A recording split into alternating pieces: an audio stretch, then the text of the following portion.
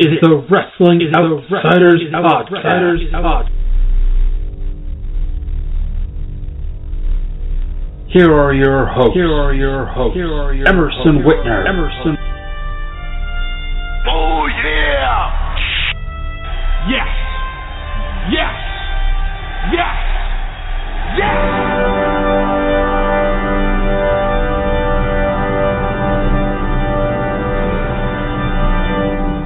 And Brian Whitner. How much does that guy weigh? No! No! No! No!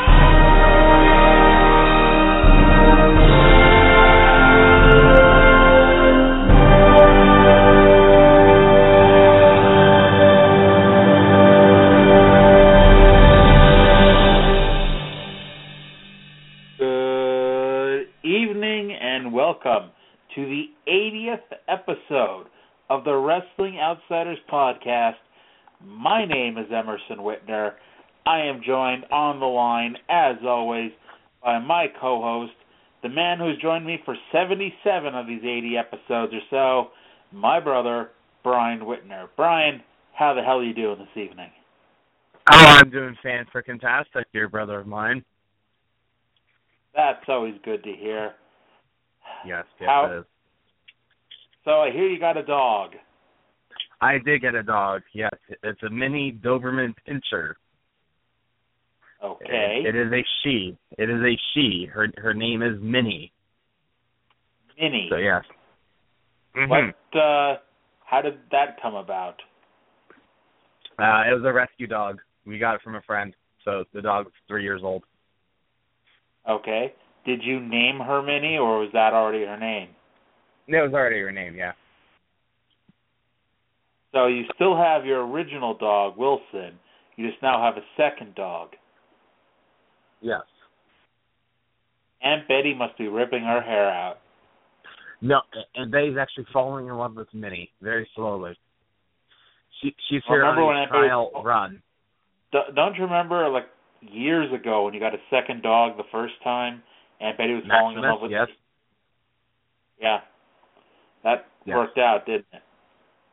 Well, Maximus wasn't house trained at all because we got her as a puppy and we tried to house train her, but shortly after getting Maximus, we found out that Nikki got pregnant, so we had to give Maximus up. Hashtag Nikki's pregnant. Hashtag Nikki's not pregnant. Well, hashtag Nikki was pregnant at the time. Yes, there you go. So, we're here, we're live for the first of 3 shows in the next 4 or 5 days, Brian. Yes, if our loyal listeners love to listen to our voices, they will have a plethora amount of time to do so in the next week. Or in the next 96 hours. Yeah, we're going to be so sick of doing audio by next Wednesday, it's not even going to be funny. And true story. If I'm not sick of reporting wrestling by next Wednesday, you know that it's all good because let's go over the schedule, shall we? Sure, go ahead, brother of mine. Saturday night at 9 o'clock, I'm filling in for Dave Meltzer and doing the live play-by-play for NXT TakeOver Brooklyn over on F4W Online. And then at 11:30, we're going to be right here on Blog Talk Radio and over at angrymarks.com, and we're going to be doing the live NXT TakeOver Brooklyn post-show Saturday night at 11:30. Shit, does this mean I have to keep it PG Saturday night? Fuck, yes you do. Gosh, darn it. We better get it all out now. And then Sunday night at 7 p.m., I'm going to be going over to angrymarks.com and doing the live play-by-play for SummerSlam for 4 hours. And then coming back on here, Sunday night at 11 o'clock for our live SummerSlam post-show. Yes. And then, of course, we'll be back here next Wednesday at 10 o'clock for our normal show, Clash of the Champions 25, with Vader versus Ric Flair. And no, it's not that Vader versus Ric Flair match. It's a different one. Hey, Brian, who would you rather vote for president? Donald Trump or independent candidate D's Nuts?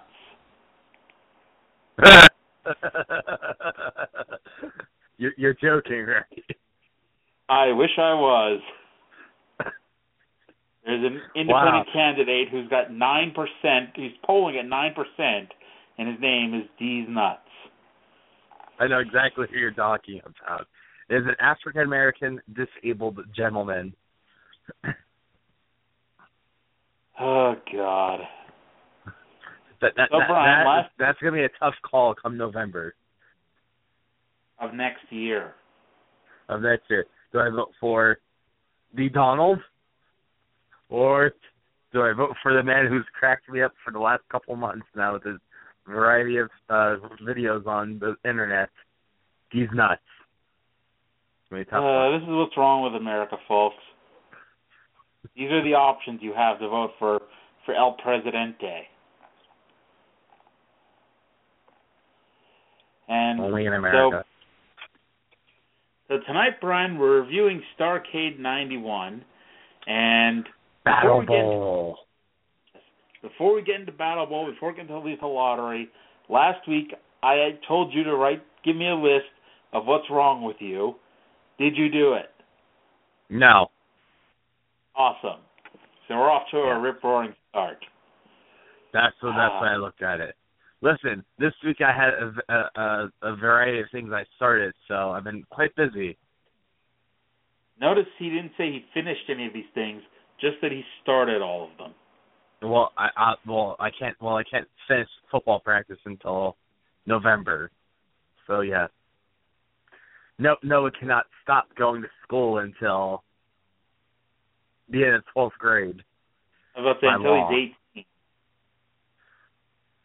So Starrcade 91, Battle Bowl, Lethal Lottery.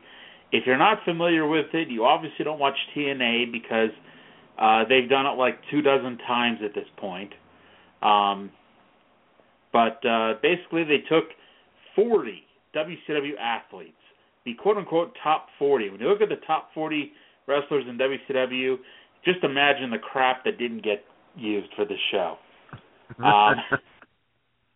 And we're supposed to believe that these were all, random drawn tag teams to wrestle each other, and the winners of the 10 tag team matches would advance to the Battle Royal at the end of the night, with the winner being the first Battle Bowl champion. Now, what I did, Dusty Rhodes, by the way, Dusty Rhodes was the booker, and, you don't want to speak too ill of the dead, but this show wasn't random. Dusty Rhodes sat down with the list of 40 guys, and these are all the matches that he thought would be a good idea. And so what I did, Brian, I decided, to see if I could do a better job than Dusty. I put the 40 WCW wrestlers who competed on this show into the mystery wheel that Lauren and I use for Bad Movie Month, and made a completely random 10 tag team matches. So for every match, we'll go through what the real match was, and then I'll tell you the match that got drawn out at random. And Brian, I want you to tell me which match you thought was better. Which match would you think would be better, I guess, would be the better way to put it. Okay. All right, so we're going to start things off. The first match, by the way, Eric Bischoff, Missy Hyatt, and Magnum TA were the people standing to pull the names out of the tumbler. Magnum TA continued his streak of getting paid to do absolutely nothing but stand there. And I'll tell you what, he does a very good job of standing there doing nothing. He's like an NXT backstage announcer. Our first random match, Michael Hayes and Tracy Smothers versus Jimmy Garvin and Marcus Alexander Bagwell. So starting with Freebird versus Freebird. The matches all had 20-minute time limits. Personally, I was hoping for like 9 time limit draws, so the battle royal would only be 2 people. That would have sucked, though, and then to be 4 people, Emerson. No, because they would have had a tag team match in the 10th match, and only 2 people could have won. True story. You're right. I was distracted by a 5-year-old. I apologize. Whose fault is that for their baby not being in bed at 10:40 on a school night? Mm. He's not a baby, though, anymore, Emerson, but yeah, sure. So Tracy spent most of the match refusing to tag Michael Hayes in and paid for it. His punishment, he had to work with rookie Buff Bagwell. Yeah. So he took his punishment like a man and had to work with Bagwell. The match, nothing special, and the fans just did not give a shit. These fans did not care about almost anything on this show, and it's not that WCW gave them a reason to care. There were times you could look in the crowd and see people having private conversations amongst each other as opposed to watching the show that they paid to go see. And in this match, the finish saw Michael Hayes accidentally hit Jimmy Garvin, and Bagwell hit the perfect plex on Tracy Smothers for the win. Hell of a match, if you ask me. And thankfully, Brian's already brought back the popping noise that he knows I love. Now, Brian, having watched that match, now the first match I was able to pull at random. Are you ready for it? Yes. Yes, I'm ready for your fantastic match. Yes. Bill Kazmaier and Steve Austin versus Todd Champion and Johnny B. Bad. Would Who's that the first match one? have Bill Kazmaier and Steve Austin? No, first one and second match. The Todd Champion. Which match would have been better? Kazmaier and Austin would make an interesting team, but I'm still going to go with the original match. All right, so I'm already down 1-0 to Dusty, but it's okay because I'm confident that I'm going to come out victorious in this. Yes. We immediately go to our second match with Rick Rude and, speaking of him, Steve Austin versus Van Hammer and Big Josh. The babyface team saw a total clown in Van Hammer teaming with a future clown, because Big Josh eventually became Doink the Clown, the original Doink the Clown.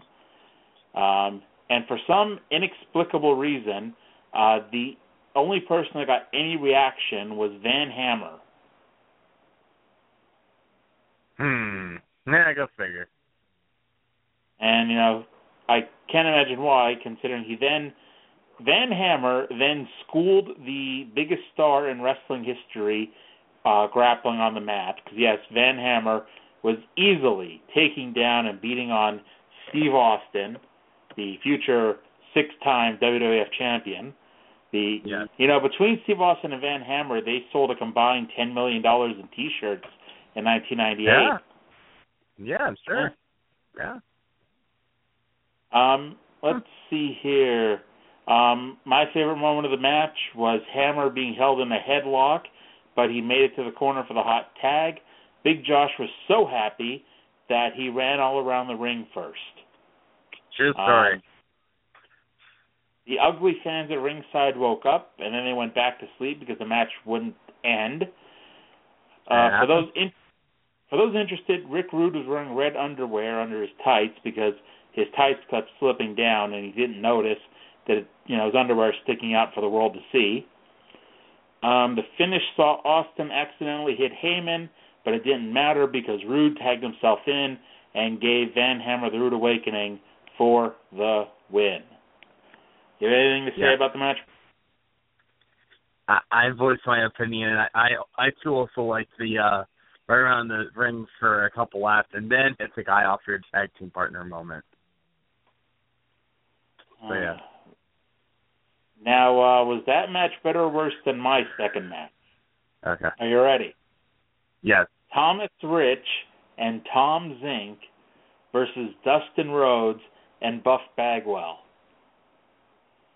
Yeah, Steve Austin and Rickard make a hell of a team, so, yeah. I still call shenanigans. All right. I don't find fun in four baby faces going at it in a tag match. All righty. So up next, we got. If I don't win this one, by the way, I'm going to come to the phone and beat you. Dustin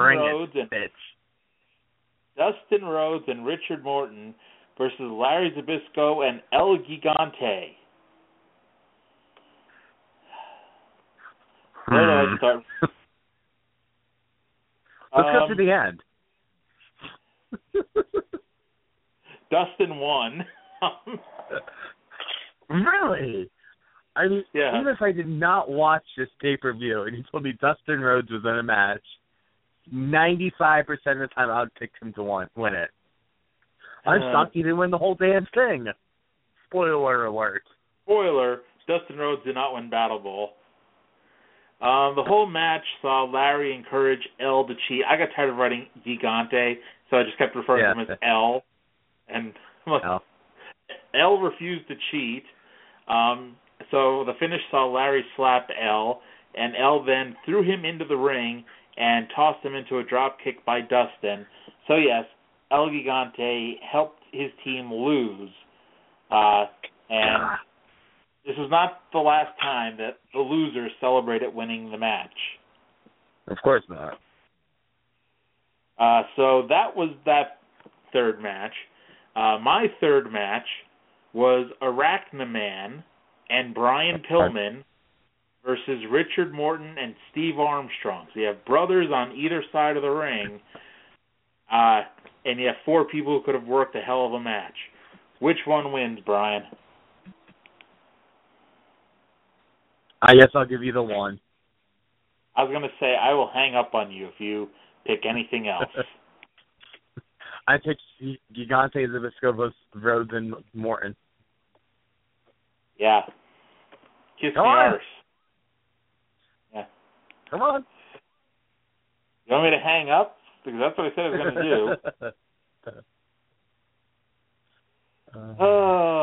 As if the first three matches didn't light the world on fire enough, we then got the fourth match. My God.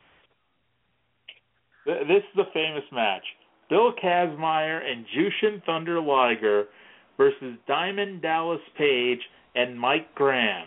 This is the same Jushin Liger that this Saturday night, live on the WWE Network for only $9.99 a month, they'll be taking on Tyler Breeze, that 24 years ago, he teamed with Bill Kazmaier.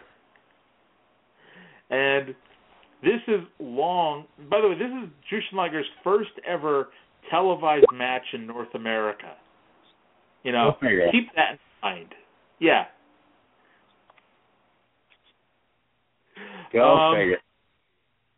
This is long before DDP became a great worker. In fact, he was pretty shitty at this point.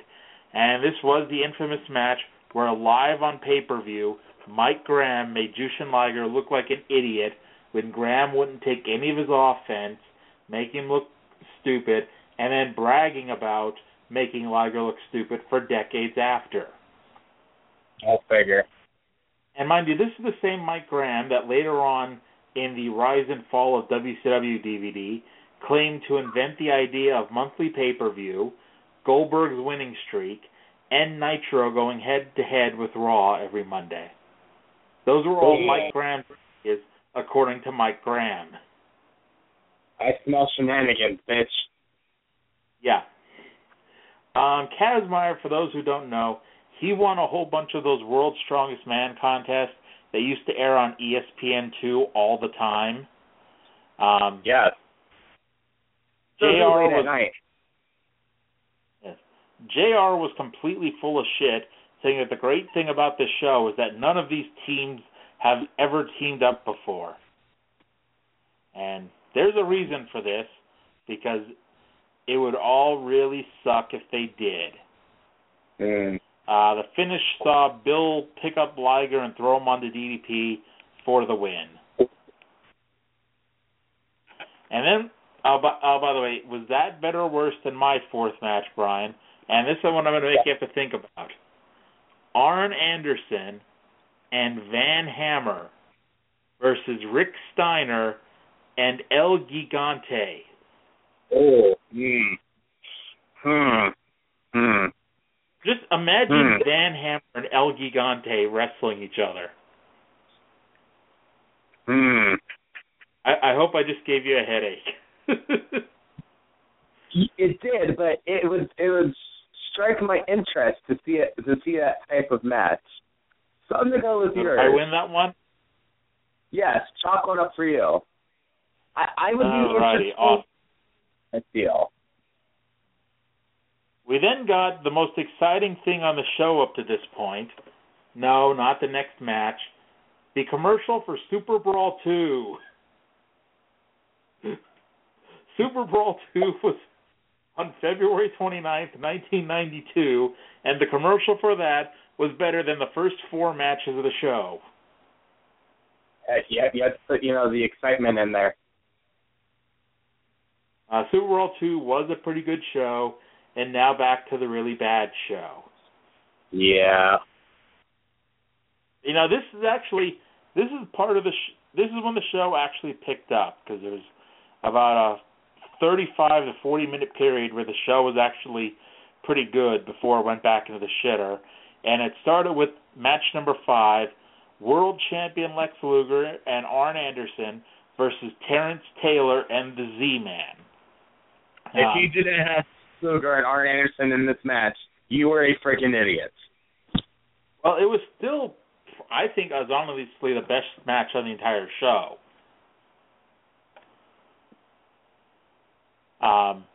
Part of what was that? I said I always knew there was something wrong with you. Yeah. There wasn't a blow-away match. Obviously, it wasn't a must-see match, but it was quite good nonetheless.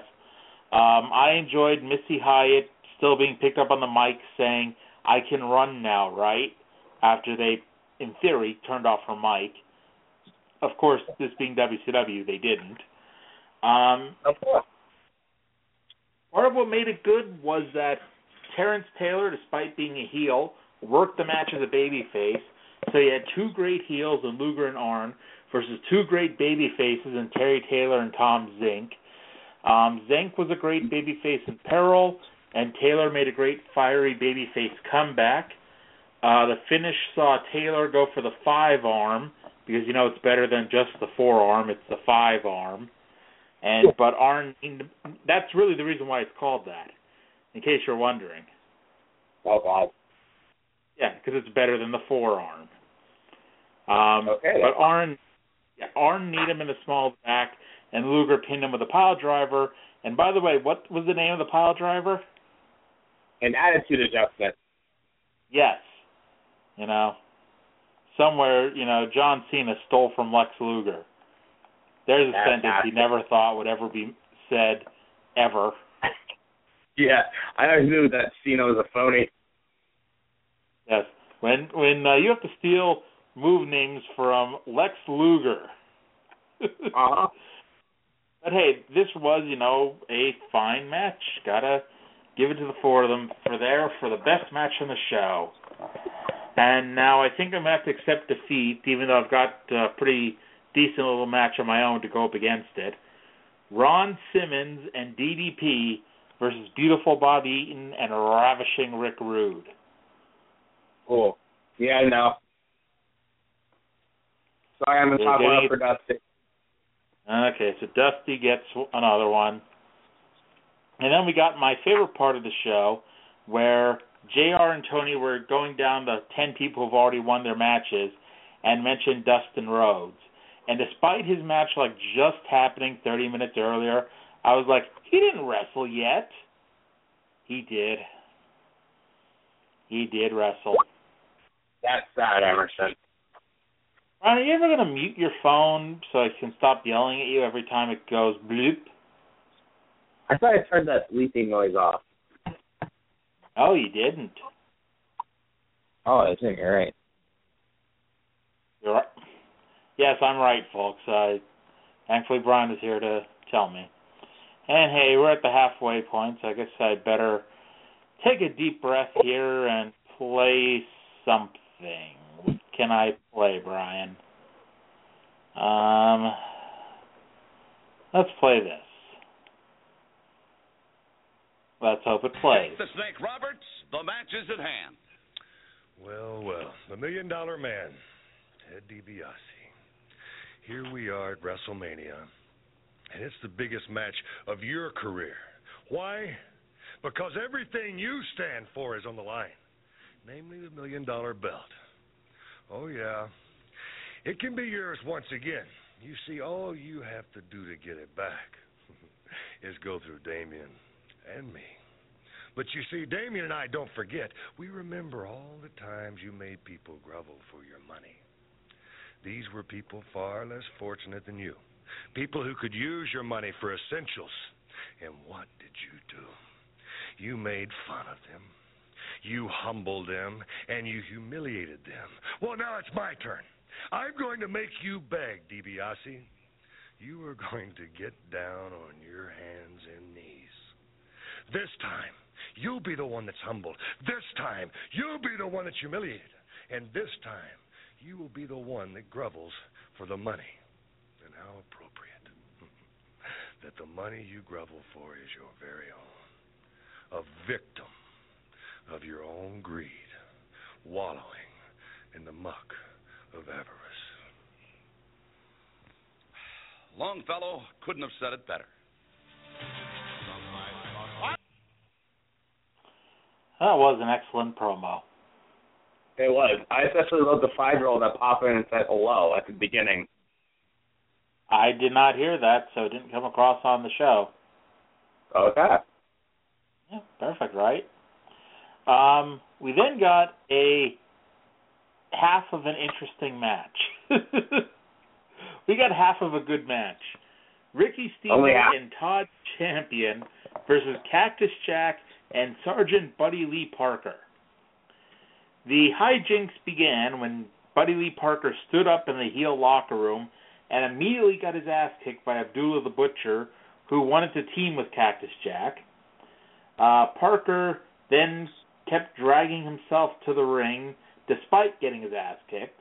Abdullah tried coming out, but the referees all ran out and pushed him to the back, while Cactus went out and tried to pull Abdullah into the ring. Parker eventually made it through the curtain and met Abdullah, who beat him up some more. So Cactus, the heel, had a 2-on-1 handicap match with two baby faces, but to be honest, for the most part, it was a singles match between Cactus and Ricky Steamboat, which meant it was pretty damn good. Yes, it was. When those two were actually in the ring against each other, it was a pretty good little match. Steamboat did a suicide dive of all things to the outside. Every time Todd Champion would team in, their tag in the match sucked. Should let you know that right now. And he was in enough to drag this match down a bit. Jack did his elbow, but he did it instead of off the apron. He did it off the middle rope onto the pretty blue mats outside the ring to Champion.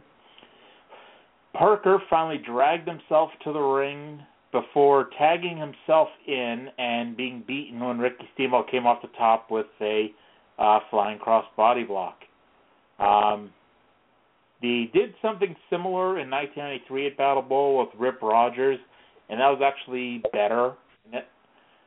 Yes, Rip Rogers was better than the Sarge. Because, yes, Sergeant Buddy Lee Parker is the same guy who would later run the WCW power plant and up until WCW died.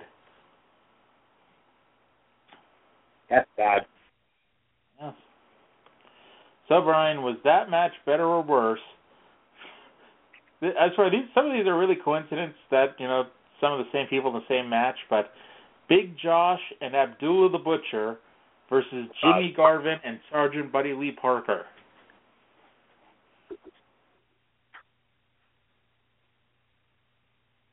I'm gonna go with the original. You son of a bitch.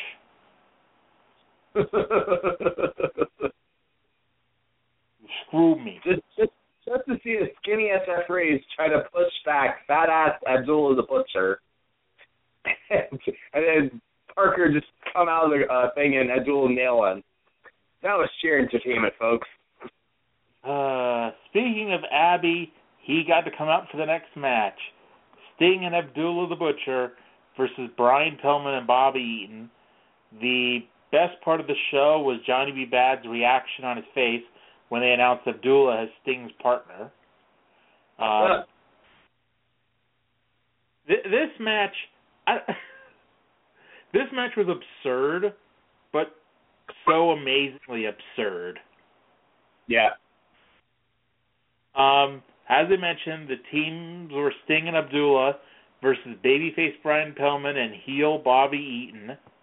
Abdullah immediately ran to the ring. You want to see something great, go see Abdullah running to the ring, and he attacked Sting. He attacked Sting, his partner, so Brian Pillman ran down and saved Sting from the attack and beat the crap out of Abby with Abby's giant stick. Bobby Eaton then ran down to make the save for Abdullah. And once he did that, Abdullah threw Pillman off the ramp. At this point, it became face versus heel, so technically they were attacking their opponents. Honestly, while this match was horrible, but it was the most fun match on the show.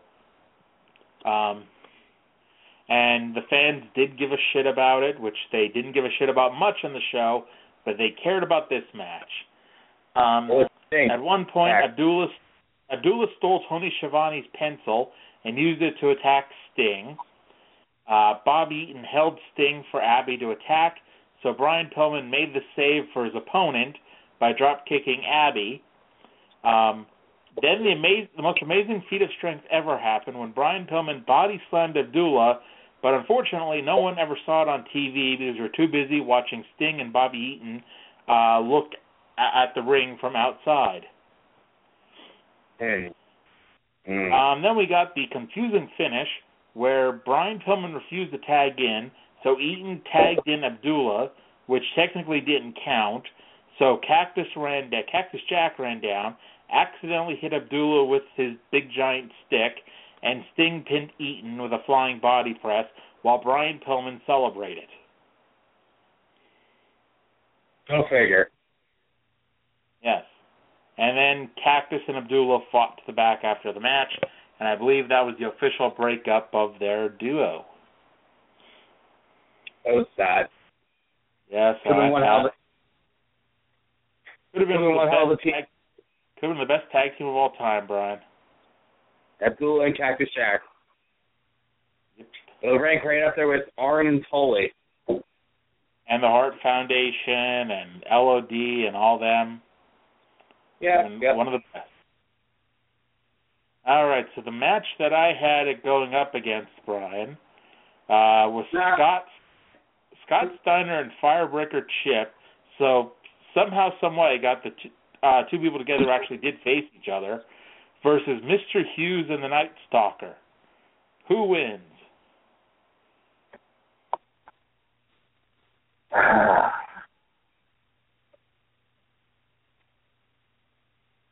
Come on, Brian, you'd never break my heart, would you?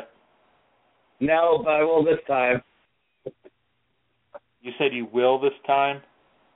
I will, yes. Just because like the faces double teaming on the heel, and they're like complete opposite teams. You're tearing me apart, Brian. Sorry, Emerson. I really am. Not really. Sorry. I'd say, no, you're not. It's like I am, but I'm not. And then the show fell off the cliff again. And stayed off. It fell off the cliff and stayed off the cliff. Rick Steiner and the Night Stalker versus Big Van Vader and Mr. Hughes. Now, Brian, do you know who the Night Stalker was? Was it Wyndham? No. No. It was Brian Clark, who later, he later became Adam Bomb, Wrath, and Brian Clark. Nice. That last one was a real name changer, huh? I know. Yeah. And this match sucked. You think? Yes. I don't just think, I know. I mean, if you gave Steiner and Night Stalker a chance, you were an idiot. Yes. And Vader, for some reason, forgot to bring his mask the whole night. So he's there without his mask.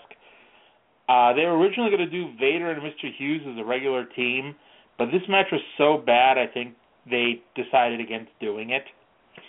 That was a good idea. When Brian Clark tagged in, it really blew, especially when he was facing Hughes. The finish, I don't know how Brian Clark didn't break his neck. Brian Clark got knocked down, and the finish was Vader going to run over and splash him. But while Vader went up for the splash, Brian Clark did half of a sit-up, so Vader landed right on the top of his head. Oh, yeah. It looked painful, fellas. Yes. Yes, it did. And Vader and Hughes defeated Rick Steiner and Brian Clark. And by the way, Brian Clark was actually the replacement for the Diamond Stud, Scott Hall, because he hurt his elbow. He was too drunk. He was too drunk to wrestle, so he hurt his elbow. Yep. Mark my words. Now, Brian, I do not accept losing this one. My match, and I would pay to watch this match in 1991. Sting and PN News versus Jushin Thunder Liger and Big Van Vader. Oh, yeah. I'll give you one. Can you imagine that match actually happening? That would be an awesome match, I feel. Exactly. Even with PN News in it. Yeah. PN, you stay on the apron the entire time. Sting, carry this one for your team. Well, I always do. Well. Sting, we're confident that you won't keep landing on top of your head like Richard Morton did, or just refusing to take any of Liger's moves like Mike Graham did.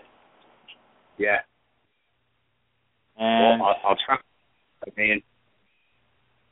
Yeah. So up next, Scott Steiner and Firebreaker Chip versus Johnny B. Bad and Arachnaman. Now, for those of you unfamiliar, Arachnaman was Brad Armstrong, and this was WCW's attempt to get around the Marvel Comics trademark of Spider-Man, and coming up with a different type of Spider-Man, but trying to get away with using it. Marvel Comics didn't find it funny and threatened a lawsuit, and so for the second time in the same year, Brad Armstrong had to change a gimmick because they got sued. Earlier in the year, he was Fantasia. That lasted about a month before Disney sued them. Go figure. Let's hear. Brad Armstrong. What was more entertaining than this match was going back and looking at all of Brad Armstrong's gimmicks while in WCW. He was Fantasia. He was Candyman. He was Mr. R. He was Arachnaman. He was Bad Street. He was B.A. And he was Buzzkill. And Buzzkill was when Vince Russo made him to be Road Dogg for some reason. Go figure. And, of course, he also at one point in WWE ECW, he was a color commentator for 2 weeks.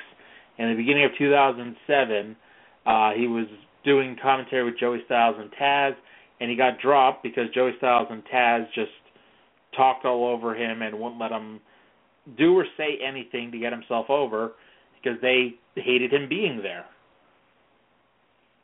Go figure. Yes. Finally, by the way, back to the match. Scott Steiner got tired of this shitty-ass match and pinned Brad with a belly-to-belly suplex. Thank God. Now, was that better or worse than my match, which would have been Larry Zbyszko and Mike Graham versus Lex Luger and Rick Steamboat? I'll give you that one. Yep, so it's 5-4 with the last match coming up, Brian. If you've been keeping track, if I haven't said yet, you should know who the last match is. No, I should. Speaking of the last match, this is the semi-main event of Starrcade. Roddy Piper and Greg Valentine were once the semi-main event of Starrcade. 8 years later, Ron Simmons and Thomas Rich versus Steve Armstrong and PN News. This match and better. The Crap Master was in the semi-main event. And for those unfamiliar with PN News, just imagine a shittier version of Brodus Clay. Yeah. Now, that's possible. Yeah. The earlier matches in the card all followed a similar pattern where there was like no psychology, no tag team psychology in the match. Instead, the heel would get in, do something, tag in the baby face, and everyone would just stand up and ignore everything that just happened and start over again. In the middle part of the show, when the show was actually good, did actual tag team matches with actual tag team psychology, which is why those were actually good matches, and the fans were actually into them. This match was back to the crap. Simmons and Rich argued most of the match, so of course they won when Simmons pinned Steve with the spine buster. Yes. Now, Brian, was that better or worse than my final match? Cactus Jack and Tracy Smothers versus Michael Hayes and Terry Taylor. God, really? Yes. Come on, Brian. You know you want to give it to me. I'm going to have to. Exactly. So, Dusty and I tied with 5 each. But before we get to the main event, Brian, I'm going to play a new audio file here. It says this is 3 minutes, 38 seconds. It can't be, but let's play it here. I think it's only a minute, but we'll keep an ear out. So, how's Oliver doing? He's not doing Hey, man. Where you been? I've been looking everywhere for you. Still upset about the titles?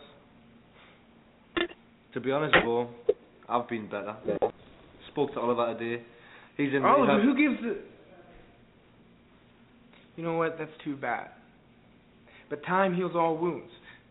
It's like John Cena always says. You know John Cena, the WWE champion, winner of the 2013 Royal Rumble match, the same Royal Rumble match that I was in. Bo, I know who John Cena is, mate. Anyways, what does Cena always say? Never give up. You just might make it after all. What are you talking about? And regardless, mate, I've been looking for you all day long. Where have you been? Oh, I just signed up for the NXT Battle Royal. The one in 2 weeks' time? Yeah. Winner gets #1 contendership and a shot at the NXT title. Yeah. Hey, but I'm sorry, I'm pretty sure all the slots have been taken. Hey, but chin up, man. Things are looking up. Woo! I'll kiss you around, alright? Yo, Bo, that Battle Royal, I entered myself as well. So, hey, let the best man win, buddy. Yeah. Alright. Catch you there. That was the start of the Bo Dallas heel turn in NXT. And Yeah. I loved Bo Dallas on NXT. It's too bad. I know you did, Everett. Yes, it's too bad, you know, that they've done absolutely nothing with him on the main roster. All right. So, Battle Bowl, Battle Royal It was Vader, Buff Bagwell, Jimmy Garvin, Dustin Rhodes, Bill Kazmaier, Jushin Liger, Steve Austin, Richard Morton, Todd Champion, Abdullah, Firebreaker Chip, Thomas Rich, Ron Simmons, Rick Steamboat, Mr. Hughes, Scott Steiner, Lex Luger, Rick Rude, Arn Anderson, and Sting. The cameraman fell over during Steamboat's entrance, so it was hilarious looking at Steamboat's face as the cameraman fell on his ass. This match was actually on the WWE released DVD, Starrcade, The Essential Collection, the only match from this show on there. I know you're shocked to hear that, Brian. Very shocked, Emerson. It was a 2-ring battle royal, and what you had to do was throw somebody from one ring over the top into the next ring, and then you weren't eliminated until you got thrown out over the top of the second ring. That's all fine and dandy, except I'm convinced most of the people did not go over the top of the first ring. Yeah, some of them I don't think did either. I think half of them didn't, to be honest. And the point is, at the end, the last person in ring 1, who turned out to be Luger, then faced the last man in ring 2, who was Sting. You could make a case that, Sting should have had to throw Luger over twice to win, but really that would have just confused people even more. This was a good enough battle royal, probably the second best match on the show for the most part. Liger was able to do all of his spots with Richard Morton, even though Morton kept falling on the top of his head every time he did something. They did end up doing a wide shot of the ring when everyone got down into the one ring. They had a wide shot of the ring with 2 little boxes with close-up camera angles on the bottom. Not even sure why they bothered, except if not, then they would have had to keep cutting back to these close-ups on the screen, which were pointless. Order of elimination: Morton, Liger, Rich, Garvin, Chip, Abdullah, Kazmaier, Champion, Arn, Dustin, Simmons, Hughes, Bagwell, Vader, Steiner, Austin, Rude, and Steamboat. In that order. Steamboat had dumped Rude, but then Rude just yanked him out and broke the rules, by the way, that bastard. But it set up their feud for the U.S. title. Rude gave Sting the Rude Awakening after being eliminated, and when Sting eventually eliminated Lex Luger, the fans, I don't even think they applauded. They didn't even react at all to the finish of the main event with Sting eliminating Lex Luger. What'd you think of the show, Brian? Can I say a thumbs down? I'd go thumbs down, but leaning towards the middle just for those 3 good matches there in the middle. But, yeah, this is one of those shows that we could have easily watched for bad WCW pay-per-view month. Yeah, it will. Do you have anything left to say about the show? God, no. Did you watch Tough Enough? Did I watch Tough Enough? I did not watch Tough Enough. It's almost over, Brian. 1 more episode. I made it. Attaboy. I know it's difficult for you. Oh, it freaking is, but it's over next week when ZZ and Sarah win the vote, if they do a vote. If not, Josh and Amanda will win. But, yeah, Tough Enough, or as I labeled it, episode almost over. Last week, after Gigi was eliminated, Amanda got back to the house and started in on Sarah, asking her if she feels guilty about always being in the bottom 2. And to piss me off, Amanda's already using WWE talk by speaking about the WWE Universe instead of the fans, which is always enough to piss me off. Then the boys turned on ZZ, talked about how, because there's only 2 girls left, one of those 3 were going to have to be voted off this week. Tanner, who realized that he was the favorite to be eliminated, just went after ZZ for losing every competition and for being fat. And ZZ then replied with, "Don't broke what ain't fixed." Yeah. So yeah, Brian, don't broke what ain't fixed. I'll try not to. And so they went from there to Full Sail for last week's NXT tapings. By the way, part of the fun is they taped the NXT shows that are on air after TakeOver. They taped them last week. So you could go online and see what's going to happen after TakeOver.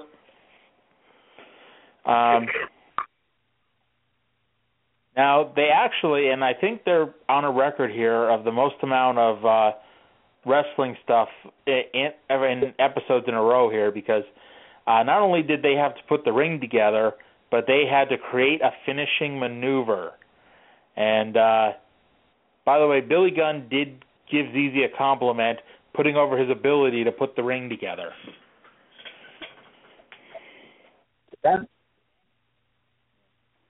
Now, this, for those of you who are on Twitter, you may have seen Lance Storm commenting on Sarah Lee's side Russian leg sweep, where she tried to break the leg of Jason Jordan.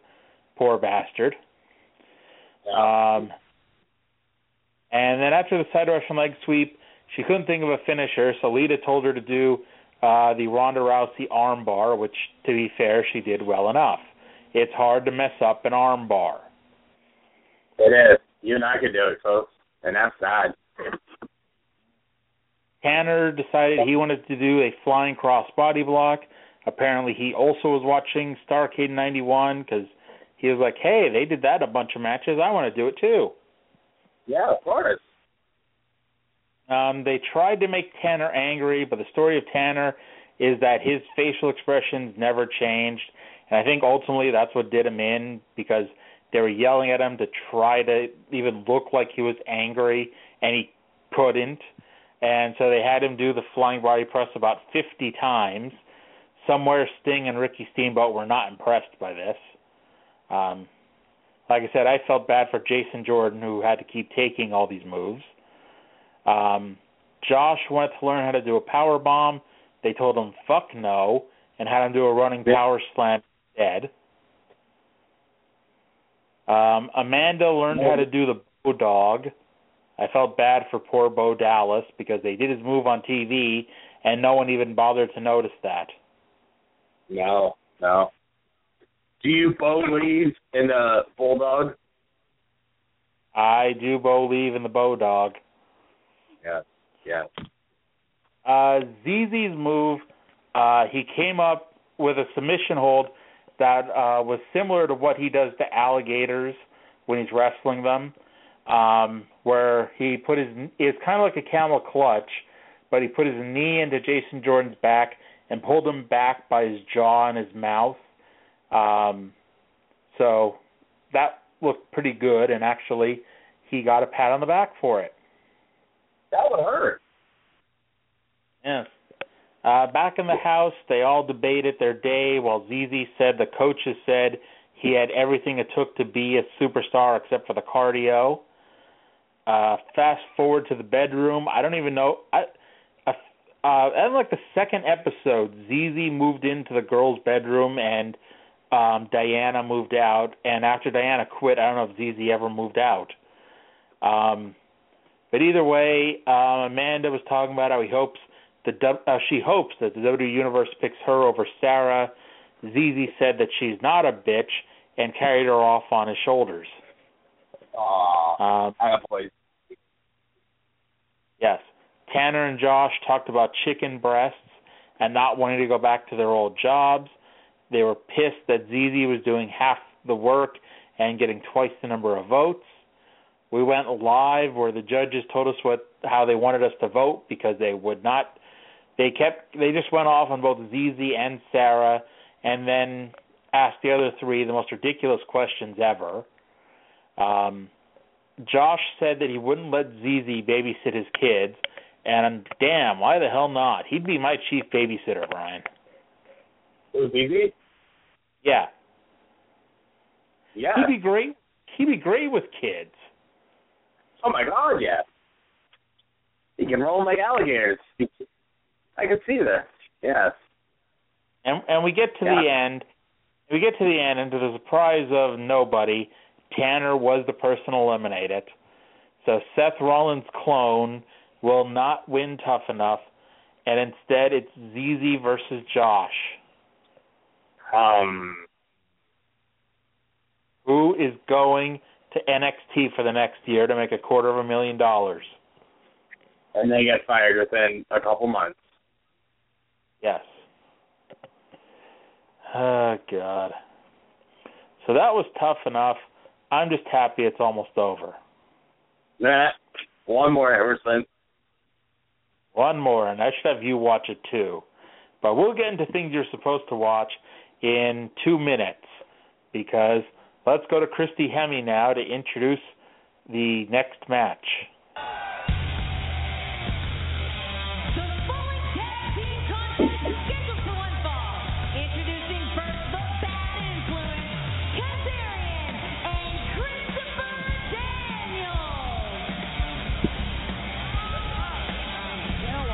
Thought. Yep.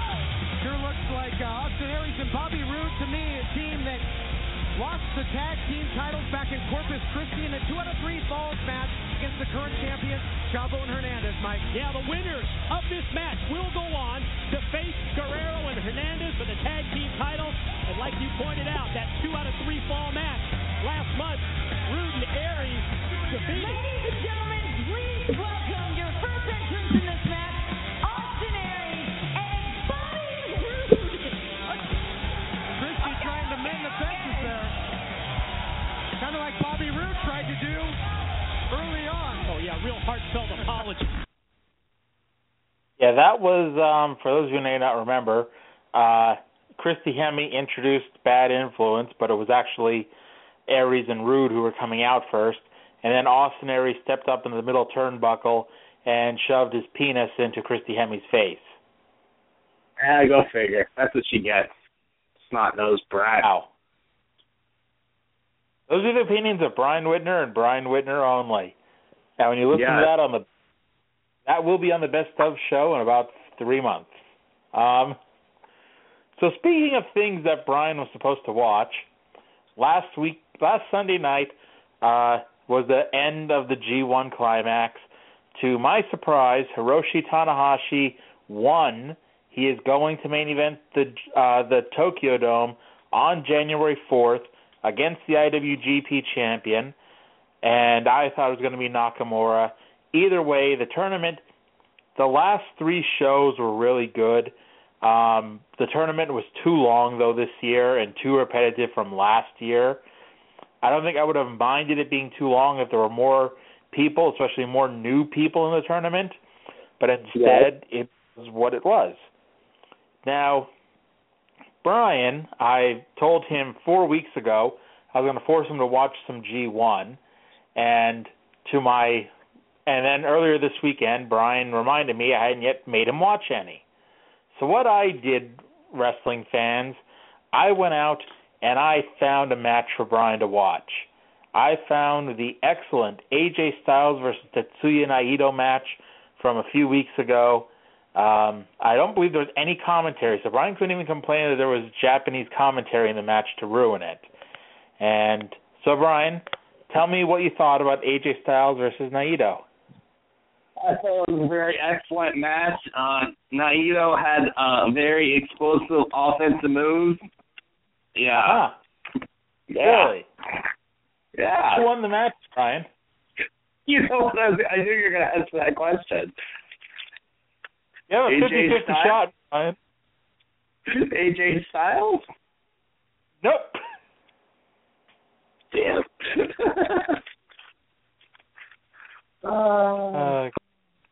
That was the match where the bell rang and then Naito removed his suit and AJ's just screaming at him. And finally Naito removes his suit and AJ celebrates. And I need to get that audio soundbite of AJ celebrating, Naito finally taking off his suit. So bad. Yes. That might have been funny. See, if you watched the video, you would have seen it. I might watch it tonight when I'm at work. Yeah.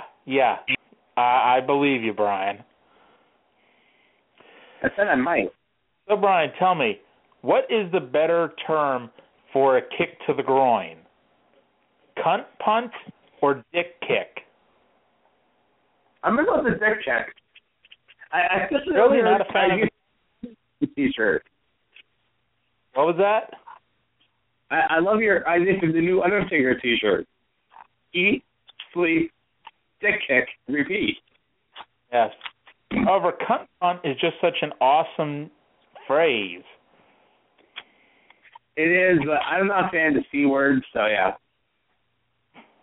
You can't say cunt punt, Brian? No, I'm not a fan of it. Come on, Brian, you can say it. No, I'm good. Is Nikki sitting like right there? No. Oh, I'm down in the kitchen. So WrestleMania is going to Minneapolis, Brian. Minnesota, yeah. In either 2016 or 2017. Actually, 2017 or 2018. The Super Bowl's there in 2018. So knowing WWE, they'll probably want to do it in 2017. They usually like to have the jump start on the Super Bowl. Yeah. And do you have anything else to say, Brian? No, I'm done. I'm done my hell week of work, and I'm just ready to get refreshed in the next week. All right. Well, I'm going to play something here first, and then we're going to do a quick NXT preview, get Brian's predictions on the matches, and then wrap things up from there. But first, let's go to the great Mr. Don West. The point is that we figured out a way to earn you some cash and fast. So we brought in an expert. Mr. Don West, tell us what the next item is. Folks, we got to help Gina get this remodeling done, and by doing so, we're going to get rid of all of this great memorabilia. I'm talking about perfect Jim Mint 10 Derek Jeter rookie cards. You understand what I'm talking about? $500 Jim Mint 10 Derek Jeter rookie cards. For you, $200. We've got original Philadelphia Eagles mustard packs. You can only get them at the stadium, and you can only get them in 1998. We've got them right here, $10 a piece. I got the Joey NSYNC dolls. If you call right now, we'll throw in all of the NSYNC characters, every one of them. But that's not all. You want Furbies? I got Furbies, $49.99. Here they are, Furbies galore. You can't buy these on the street. You can only get them here in Gina's basement. Mr. Don West. I miss Poor him. Don. Poor Don. So TakeOver is Saturday, Brian. I'm going to run through the card. We'll do our SummerSlam preview on Saturday. Needless to say, there's going to be 10 matches at SummerSlam. Like, damn, that show's going to seem to go on forever. Start from the bottom up. Baron Corbin versus Samoa Joe.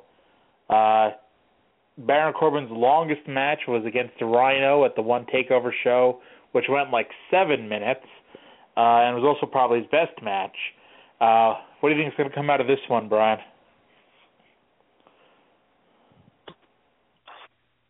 Some type of weird ending. Some type of a weird ending. What's a weird ending to you? Like a double DQ or something like that. I think it's viewed out. Okay. How about the debut of Apollo Crews? Or if you believe the poster Triple H posted on Twitter, he's going to go one-on-one with the Perfect 10, Ty Dillinger. I'm going to go with the negative Perfect 10. Okay. So I'm going to go with Blake and Murphy defending the tag titles against the Vaudevillains. The Vaudevillains have promised to have somebody in their corner to combat Alexa Bliss in the other corner. I smell title change, Brian. What about you? I can smell it too. No, Brian, that's the chili that you just burped up. That's what you smell. Oh, okay. That explains it. Tyler Breeze, Prince Pretty versus Jushin Thunder Liger, Brian. Liger. Nothing else on the match. No, this should be one heck of a match. Wow. Brian giving real in-depth analysis. By the way, if you want to actually hear in-depth analysis, either tomorrow or Friday, I've got a NXT TakeOver preview on F4W Online. Go read it. Because this is supposed to be Brian's preview, and oh well, he's doing a great job. Sasha Banks versus the love of my life, Sasha Banks, defending the title against Bayley. What do you think? I really think Bayley's going to win. Uh-huh. I smell cheatery. You think she's going to cheat to beat the heel?